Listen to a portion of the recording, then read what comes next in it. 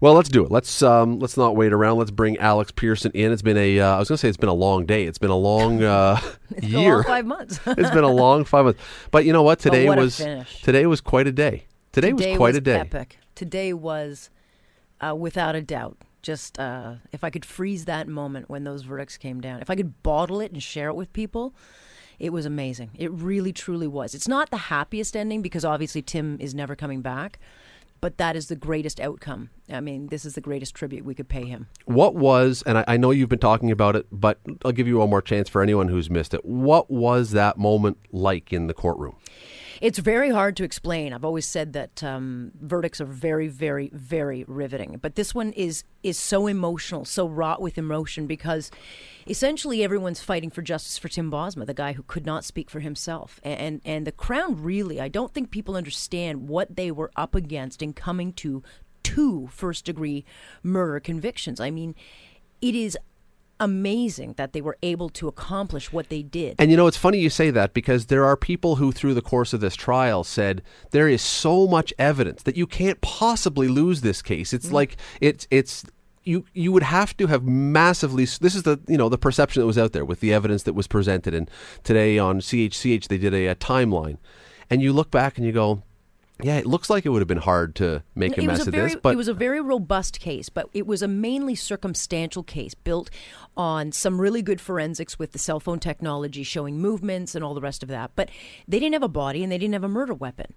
And so for a jury to have to come back and decide the fate of 2 men based on just the word of people, and most of them were liars in this case, was very, very difficult. And they only had one path to first-degree murder because the judge, in a surprise move during the charge, took forcible confinement off, which I thought was a big, big mistake. And so they really only could come to the conclusion of first-degree murder if they believed that these 2 men targeted together Tim Bosma to steal, kill, and incinerate. It sounds easy. Look, I walked into that courtroom 5 months ago and said, guilty, not a question. Don't ask me anymore. I will never change my mind. And I hadn't changed that. I mean, for me, it was always first degree. They were guilty from the second I laid eyes on them. And but a lot of people did believe the story that Mark Smitch, and some people did have doubt. And I was concerned that the jury would get tied up on that. But as soon as I saw Mr. Bosma, Hank Bosma, saying to his, he got a phone call at about 1:30. He said, verdict's in. I said, guilty first-degree murder, because they came back so quickly from deliberations. And so we went into the courtroom, and you could not cut the tension with a knife. That it was so thick, like it was just unbelievable. My legs started shaking, which it does like when we get really intense, and it just shook. Because you knew there was so much on the line. I was watching Charlene Bosma, and she was gripping her skirt in her hands, and you could see the knuckles. It was white. And she was just tears in her eyes, and the Bosmas were holding each other, the sisters, the brother, all the family, the Bosma army. They were just gripping on for dear life, hoping for that conviction. And then when they said it, just gasps of it was like 5 months, 3 years. 5 months of relief. We keep using the example because I think for a lot of people it is the one they can go back to. And I know it's not a perfect one, but the O.J. Simpson case, in a sense, the length, everything else. But when you talk about the gasps and you talk about the tension in the room, in that case it was not guilty which caused the gasps. But I'm guessing in a lot of ways it was a very similar kind of moment. You always get a lot of emotion when you get a verdict, no matter what. But in this case, because it's so emotional and people in the community, not just Hamilton, right across this country, really adopted Tim, because we were all Tim Bosma. Who hasn't gone online and sold a truck? Who hasn't done something like that on an online site? I mean, he was just the everyday guy. He was the guy that was brought up the way you're supposed to bring up a kid. Good kid, part of the community, father, married, part of a great family. He had everything.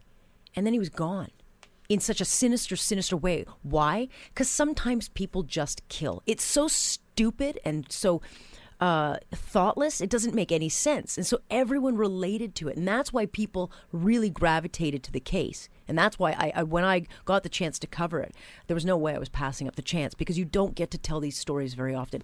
I heard today, as well as the verdict, there was one, well, there's probably more than one, but there was one other really stunning moment in the court today when, I guess it was just after the verdict, but before the sentencing. Yeah, so the judge broke, the automatic life sentence. So when you get first degree, it's automatic that you're going to jail for life, parole 25 years, or eligibility, sorry. And the judge said, I need to say some words. He wasn't expecting to do it today. The family had waived victim impact statements, so the judge was caught a little off guard. He wanted some time, so he went away. So we took a break for half an hour, and when we all left the courtroom, outside in the lobby, everyone started cheering and chanting for the Bosmas.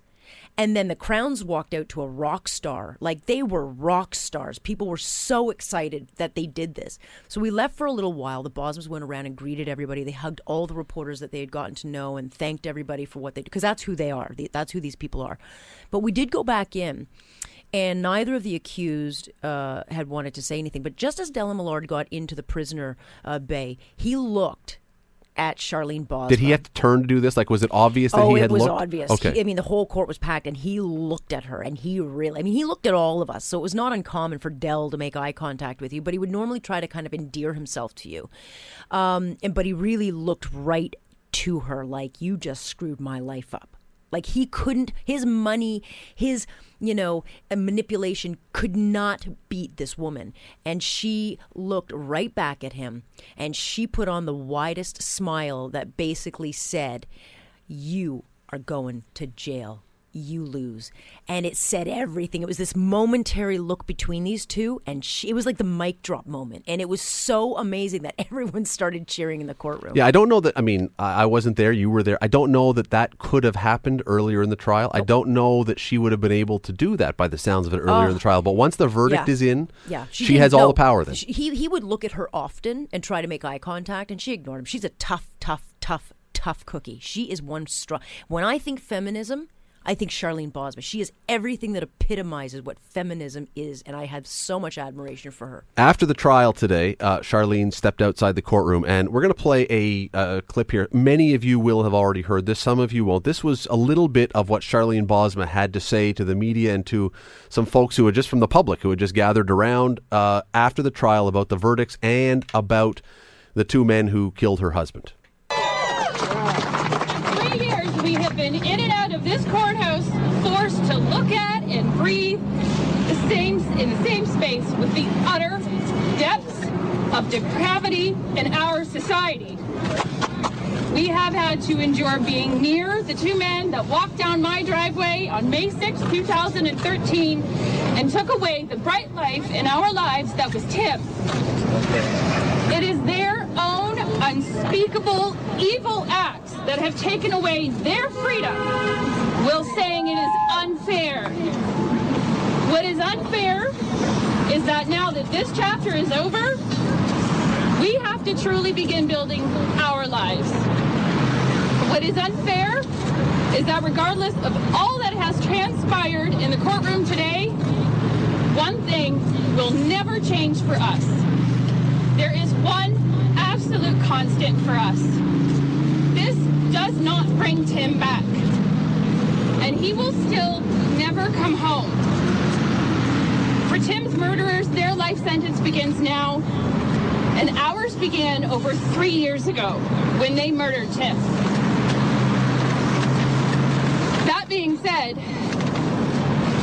although we endure a life sentence without Tim, we have learned to collectively laugh again, to smile, and embrace what we still have. We have memories, a lot of very beautiful memories. For myself, I made a choice a long time ago. I choose to remind myself that through everything that has happened in the last 3 years, I am blessed. I still have much for which to be thankful. I was fortunate enough to have spent 4.5 years with a wonderful man who for 3 of those years, I got to call him my husband. He chose me. And I'm always going to mourn what we're never going to have, what we're never going to be able to share together. But I will celebrate what we were able to have, because every one of those moments count. I feel honored to have a beautiful child with Tim that calls me mom.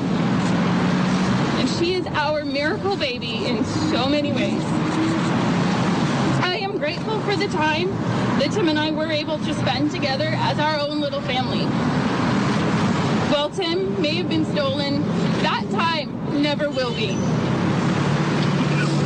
We are all thankful for the village of people that surround us all. Woo! They have supported us, loved us, upheld us in prayers and in their actions. Our families as a whole have been so very blessed by our communities. Tim and I were surrounded by a circle of friends comprised of incredible, inspiring individuals. They've endured my late night, incoherent, sobbing phone calls in the beginning, staying night after night, been the listening ear for me. They dropped everything to comb through every possible road and street in this province when Tim went missing. For my daughter and I, they are our other family. We have unending gratitude to the teams of police officers, detectives, victim services, the Victim Witness Assistance Program, and those incredible Crown attorneys upstairs.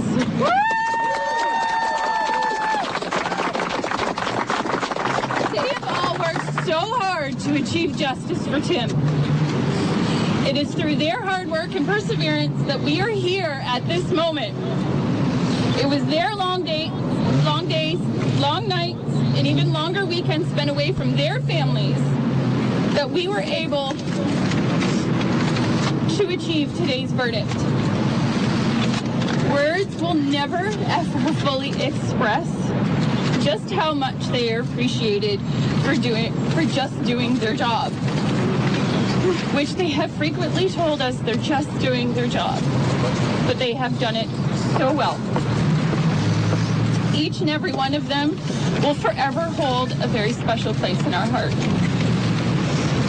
We also have an abundance of thanks for the jury. Each of them gave so much of themselves to sit on that jury for such a lengthy trial.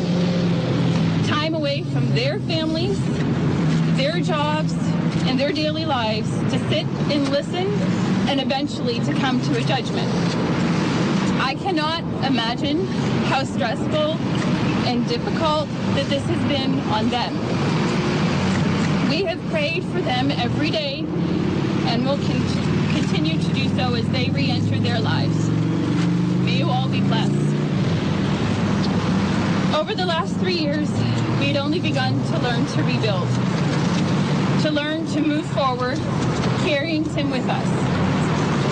Now the real work begins, because our story does not end here.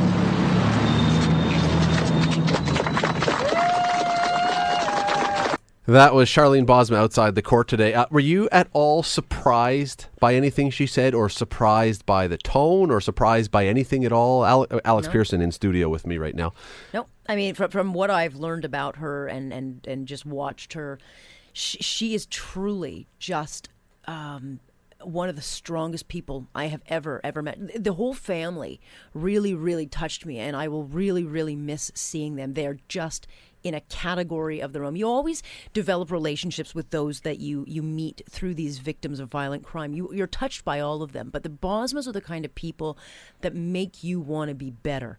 They make you realize, geez, I can turn a tragedy into something that's not about me. I mean, they give back. These are people that are going through the worst hell listening to the end of Tim Bosma's life. And who are they asking, are you okay? People like me, who are trained to do this kind of stuff.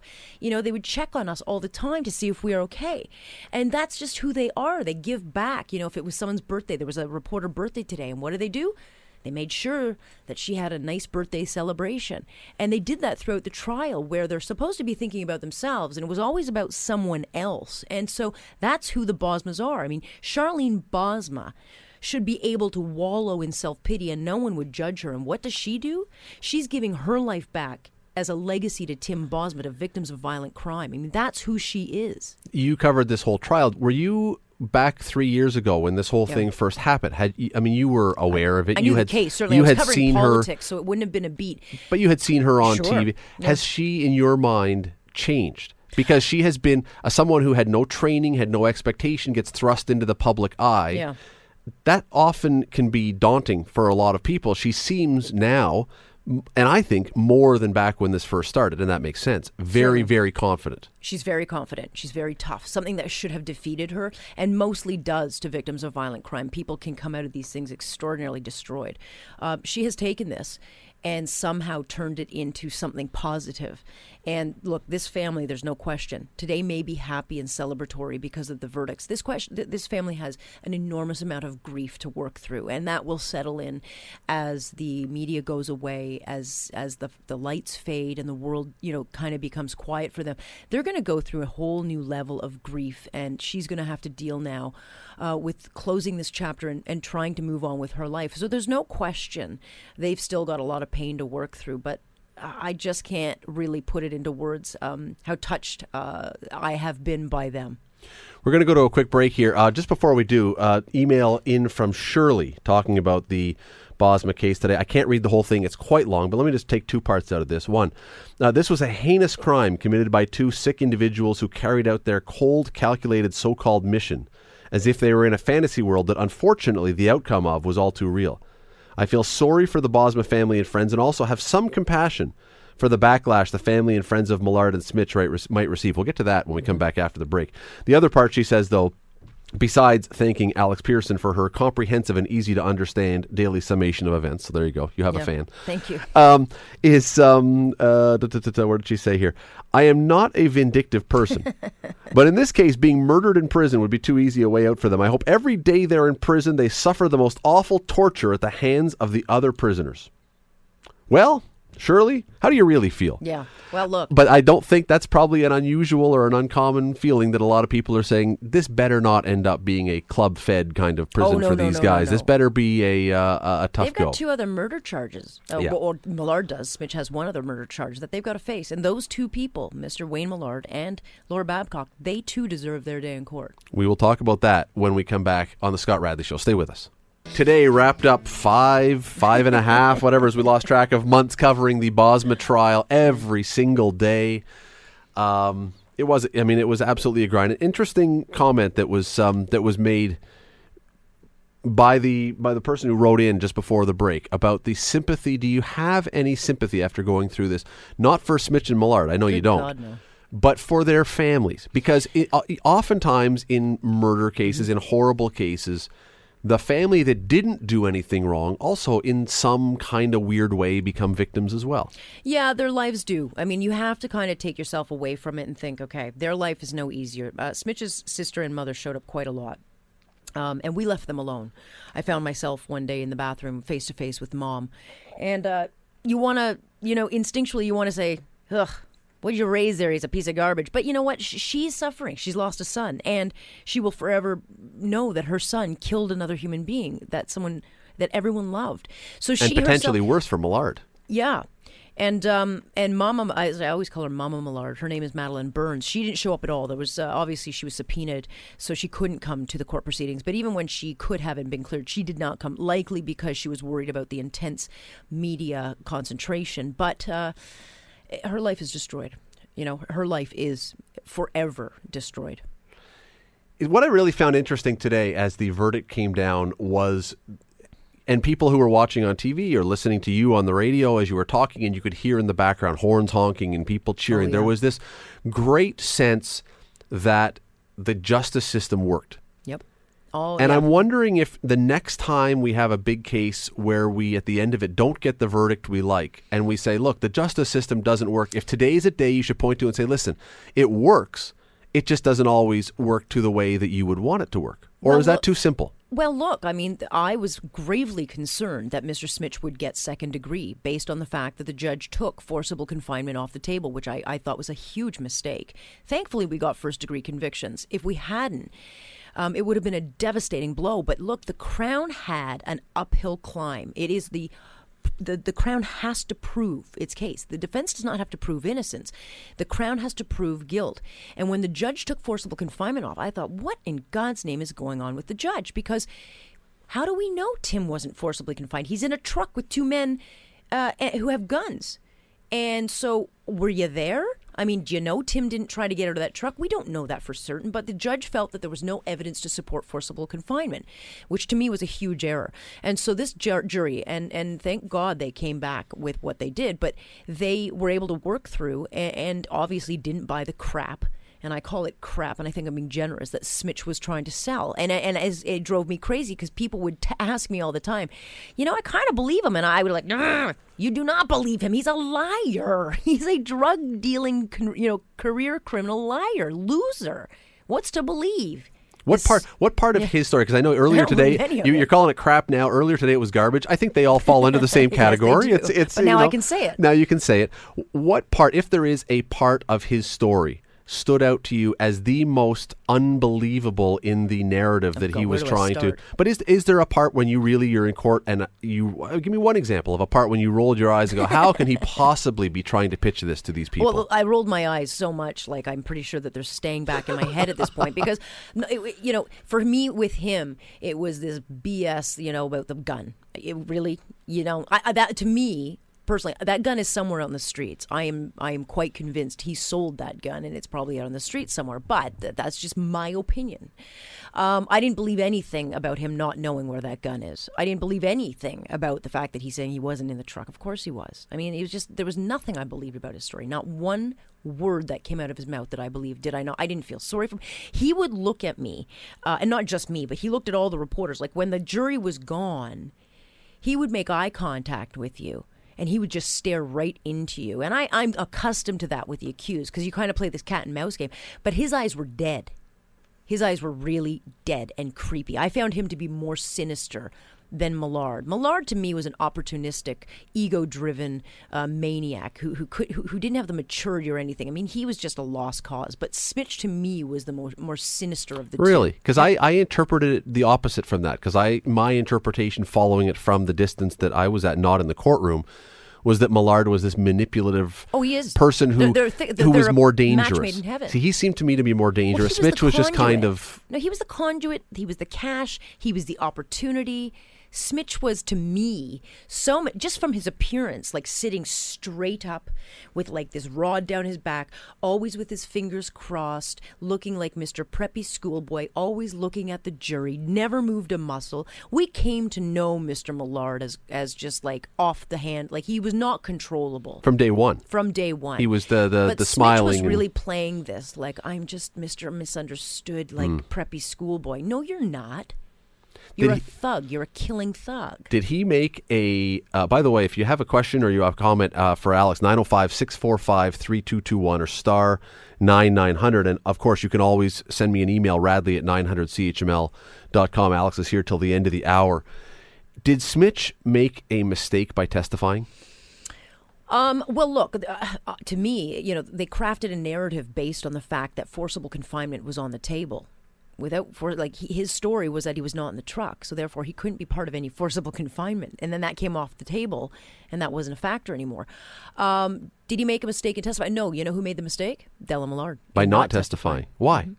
Well, because he could have crafted his own narrative and at least had a chance to make contact with that jury, and I think it was a colossal mistake for him not to. Now, part of that's out of greed, because I wanted to hear him face the fire of the Crown, who I thought just did a superb job, and I really think Hamiltonians, in general, should understand what they've got in Tony Leach, in Brett Moody, and as well as Craig Fraser. I thought they were outstanding in the job that they did. But there's no question that Millard should have gotten on the stand, and he didn't. I think that was a big mistake. Let's go to Tony Leach for just a second. We had a clip from earlier today, right after court recessed and the verdict had been handed down. Tony Leach was speaking to the media outside on the front steps of the court. Let's go to that now. I want to thank the police, and I want to thank my colleagues. I want to thank everybody involved in the case. We worked very hard, but it was all worth it because Tim Bosma was a good man and he deserved everything we gave. Mr. Leach, with the defense having each such different stories about what happened here, what do you think it was that convinced the jury of your version of beyond a reasonable doubt. I'm just glad they were convinced beyond a reasonable doubt. I think it was the right result. As I say, justice has been done in our community. I want to thank everybody who was involved. I want to thank the defense lawyers who were very professional. I want to thank the judge, but especially I want to thank the jury because they worked very hard in this case. So we're not going to have a lot to say other than that, but we thank all of you for being with the Bosma family during this very difficult time, and we really appreciate the coverage of the press, and we really appreciate everything that the Bosma family did to support this case, and that's about it. What do you think about the decision not to have tax statements? That's something we discussed with the family, and the sentence is mandatory, and it's something that should be done as soon as possible, so that's basically it. Anyway, we don't have a lot more to say. Mr. Leach, Mark Stitch already says he's going to appeal this. It's automatic. I don't want to talk about that. I'm not sure people understand how thank you very much. We're going to go back and continue to discuss the case, and thank you very much, everyone. Thank you. They're being modest. That was Crown Attorney Tony Leach. He, on outside, was a man of very few words. Yeah, was he a man of few words in the court too? Yeah, no, look, we had a great relationship with the Crown, which is unusual because the Crowns really don't trust a lot of times the media. I mean, look, they've got a big job to do. But these guys, Hamilton is so well served by all three of them and owe them a huge debt of gratitude. They just did an outstanding job, and they are being humble, I think, in the accomplishment that they did, because they had an uphill battle all the way, just trying to get a lot of evidence didn't go in that should have. The fact that there were two guns, the fact that you got Millard saying this gun's going to come back a dirty girl, essentially saying I'm going to use it to kill. Look, a lot of things, and there are a lot of things I can't talk about still because of the other two trials, but they had everything working against them. And they did an outstanding job. And I think the one big thing they did was tell the jury, don't worry about who pulled the trigger. You don't need to figure that out. And if you go there and try to figure that out, you're in the weeds. You've lost the point. And doing that made it real simple for this jury. Let's go to the phone for a second. Frank is on the line. Frank, how are you tonight? I'm great, very well, thanks, Scott. I trust you are too. Alex, I got to just super commend you for your reporting job on this. I know it was an arduous task, to say the least. And I tell you, amongst many, are just falling to worship you for your job that's so well done. Question is, how do you feel in your own mind, Scott and Alex yourself, as to how the jury would feel now that they have been out of the closure situation, and they can see now that Millard is a suspect, more than a suspect, of the killing of his father and Sarah Babcock?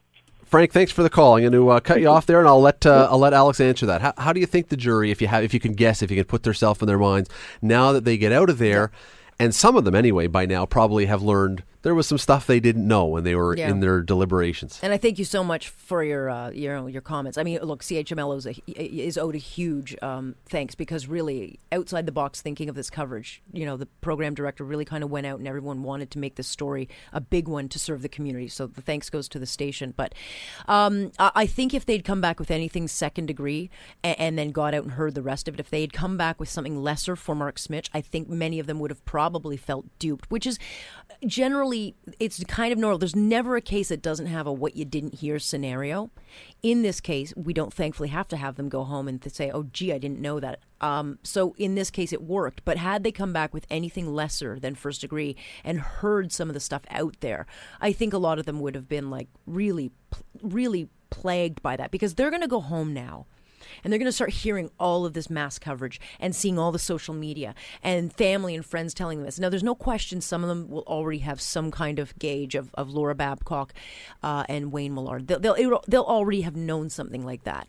But for those that have no idea, I mean, it will really kind of stay in their mind. But certainly, I think the hardest thing for this jury is going to be coping with the after effects of hearing all of the devastating detail. For someone like me, it's not as hard because I've heard it before, and you kind of get, a bit of a coping mechanism in it. But for everyday average people, knowing the weight of this, it'll be difficult for them to kind of just recalibrate, get back to their life. It's a long time. You've been focused on one thing, and now you can hear for people that aren't used to it. Just before we go to the break, this, I don't know about for you, but for many people following along, this was the first Canadian trial, because we've seen U.S. trials on TV and things like that, but it's really the first Canadian trial for many people that they were able to follow along, not on TV, but with Twitter in real time, with you and Molly and Susan and everyone else firing off. And they all did an outstanding job, too. How do you think that changed people's perception, people's interest, people's engagement in this whole thing, that essentially you didn't have to wait till you came out of the courtroom at lunch break or after and tell a story. You didn't have to wait for Molly or Susan to put their story online for CHCH. You could know moment by moment what was happening. How did that affect, you think, people's engagement in this? Well, certainly kept the pressure up on us. I mean, it was an enormous job. And I don't, halfway, like about a month ago, I got a thumb infection in my right thumb that was so bad, I was having really bad problems tweeting and writing. So anything on the right side of the QWERTY keyboard got missed. It was so painful. My arm was cramping up and throbbing. I ended up, thank God we weren't sitting in the last couple of weeks every day, because I ended up having to go to the hospital almost every day from here and going in for surgical procedures. It was a nightmare. And at one point, Susan Claremont had an injury in her arm, a really bad one, that she was having issues. I mean, and it was like, you didn't realize till you tried to do things like, oh yeah, right. Who knew there was such thing as courtroom injuries? I know, exactly. It was kind of humorous at one point, but social media, there's no question, made this the case that everybody could follow. I got thousands of followers. I wasn't on Twitter before this case, and I got like 3,000 followers of people just simply wanted to be there and couldn't, so they were able to follow us along, and it was huge, huge. Quick break. We will continue with Alex Pierson after this. If you're interested, again, let me give you the numbers. If you have a question for Alex, you just have a comment, you want to jump in, 905-645-3221, star 9900, or Radley, R-A-D-L-E-Y, Radley at 900CHML.com. Quick break.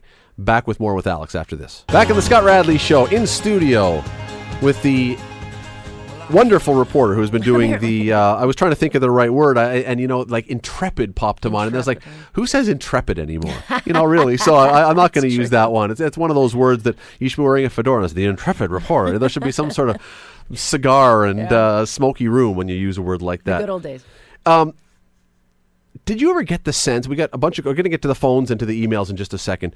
Did you ever get the sense going through this? Because I think there was definitely a risk that this becomes entertainment, this becomes a soap opera, this becomes something where you can get your daily drama to follow. Did you ever get the sense that this became that? No, not at all. Not at all. They were really careful about keeping it in check, and just given the sinister nature of this crime, no one ever wanted to make light of it. There's certainly like funny stories. Like, for instance, Arthur. You remember Arthur, Smitch's quote-unquote bitch, who went and was told to do everything. Like, this was the guy that Smitch relied on to, no one liked him. So they kind of just abused him and made him go get the gun and maybe, Well, he's now named Anne because he's now a woman. And a lot of people said, why didn't he testify? And that's probably because they didn't want it to turn into like, what? Like, Arthur is all of a sudden Anne and he is his bitch? Really? In real life? Like, don't call me and say, I don't need any phone calls. But there was no shortage of absurdities in this trial. Like, everyone was absurd. All the lying friends. This is a movie. Oh, absolutely. And the gal that sat beside me, Anne Brocklehurst, is writing a book that will come out in September. And there's no question this is a movie. I would not doubt it at all. Now, we go back, the Bernardo case got turned into just an abysmally horrible movie. And, I mean, rightfully so. And how do you make outraged. And they were. I don't know if people will be outraged if this one has a lot more, as you say, a lot more bizarre, comical, if it wasn't a murder case, comical characters, because they are just so sure. And part of me felt and the human side of me really wanted to always write with Tim in mind, because these buildings, the courts, are designed for the Smitches and the Millards, so it's very easy to forget about Tim Bosma. But what made this one of the unique features was that this was named after Tim Bosma, the Tim Bosma trial. He was always in my thoughts writing this, because it was important that he was kept alive. That's rare. That's unusual. That's why, we're in the building because of these two, men. But really, we're only in this building because these two men, took and snuffed out Tim Bosma's life. But you bring up a great point. It is really unusual because, again, let's go back on many of the biggest trials we've had. There's the Bernardo, there's the O.J. Simpson. We talk about the Casey Anthony. It's always the accused person. In this case, it's one of the rare Tori times. Stafford's another one where people just wrap their arms around this. Do you think it has anything to do, we're going to get to the phones, do you think it has anything to do with the fact that before we knew who the killers were in this case, we knew the victim? So we that's how Tori Stafford was the same thing. We knew the victim first. Yeah, although and that's how Kristen the name French and Leslie Mahaffey, I mean, we knew something. Mm-hmm. There was just something about these cases where the community really wrapped their arms around the victim in this and really, really wanted justice. Jeff is on the line. Jeff, how are you this evening? I'm well, Scott. Alex, I've got to say, first of all, congratulations to you guys. You did an awesome job. And funny, I just ran into Susan Claremont out in front of the courthouse and congratulated her. The reporting you folks were doing with social media, I had to stop and pull over to the side of the road because the boys and I were in the truck, and it was flipping my stomach just waiting for the actual results to come in. Jeff, thank you very much for the call. Alex obviously appreciates the kind words. And you know what? I'll say the same thing. Alex, you did a magnificent job, and so did Susan, so did Molly, so did everybody down there, Lisa Hefner and everyone else. Patricia's on the line. Patricia, how are you this evening? I'm great, thank you. How are you? Doing well, thank you. Good. I just have a comment. Firstly, absolutely thrilled with the verdict. Very, very happy that our justice system has come to the right, has done what needed to be done. Let me just put it that way. And to thank you, Alex, for your incredible reporting. And it's just, I just wanted to share that. Thank you. Thank you very much. Thanks very much, Patricia. That's kind of you to say that. There is. I actually feel lucky that I got to cover this. It's really had a profound impact. It really has. I've covered hundreds of trials, but I will never forget the Bosmas. But what is really interesting, and it gets back really to where we started tonight, was when you are standing outside the courtroom at the end today, and there are cars driving by and horns honking and people cheering. I got to wonder, is this that people had that connection to the Bosmas and really felt a close tie? Or do you think was this that people, because it was going for so long and we developed these feelings about who was the good guys and who was the bad guys, and the good guys won, that it was also a bit of, you know what, this is just good. Whether you knew much about the Bosmas, cared much about the Bosmas, the good guys won in this case, and that's a good thing. Well, look, Tim Bosma could have been any one of us. Who hasn't sold something online? Mm-hmm. Tim Bosma represented everything good in the world of what you're supposed to be: well brought up, polite, kind, giving to the community, loved, a good father. He just wanted to do the right thing and downsize his life and make sure that his wife could stay home so they could have another baby. He is everybody what we achieve and aspire to be.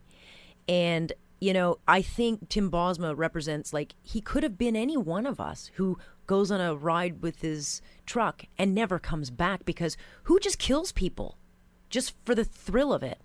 So that's what makes this case so unique. Thrill kills are very, very, very rare. Thankfully. In all of Thankfully. North America. Well, thankfully, but it's not something you hear about every day. We've got a couple minutes here before our next break. I've got a bunch of emails. Let's do a rapid fire here. Quick answers on these ones. From Elizabeth. Please tell Alex she did a great reporting job, but how did Millard get mail in and out of jail? I cannot talk about that. I will. That is a very important story and one that will be told, and people will. I will be very, very interested in that answer, but I can't, unfortunately, talk about it. Dave Lynn, do you think the verdict could be overturned on appeal? No. No. I mean, look, anything's possible. I don't think it will be, but they will sure as hell try with all their might. But don't forget, there are 2 other trials. Is there, from John, is there an appeal? What's the time frame on an appeal if they were to get one? They'll hear back probably within about 6 months as to whether or not the court will hear it. But I would say that timeline is anywhere from 6 months to a year and a half. And this last question, and I don't really get the meaning of it. Maybe there is no meaning. Why was the fact Ellen Millard was left-handed not brought up? Does that mean anything to you? No, it could have, because for him to be in the driver's seat and to have shot Tim Bosma would have meant that he would have maybe had to lean over in a way that wouldn't have made sense. I mean, that was something that I had thought about too, but it wasn't brought up.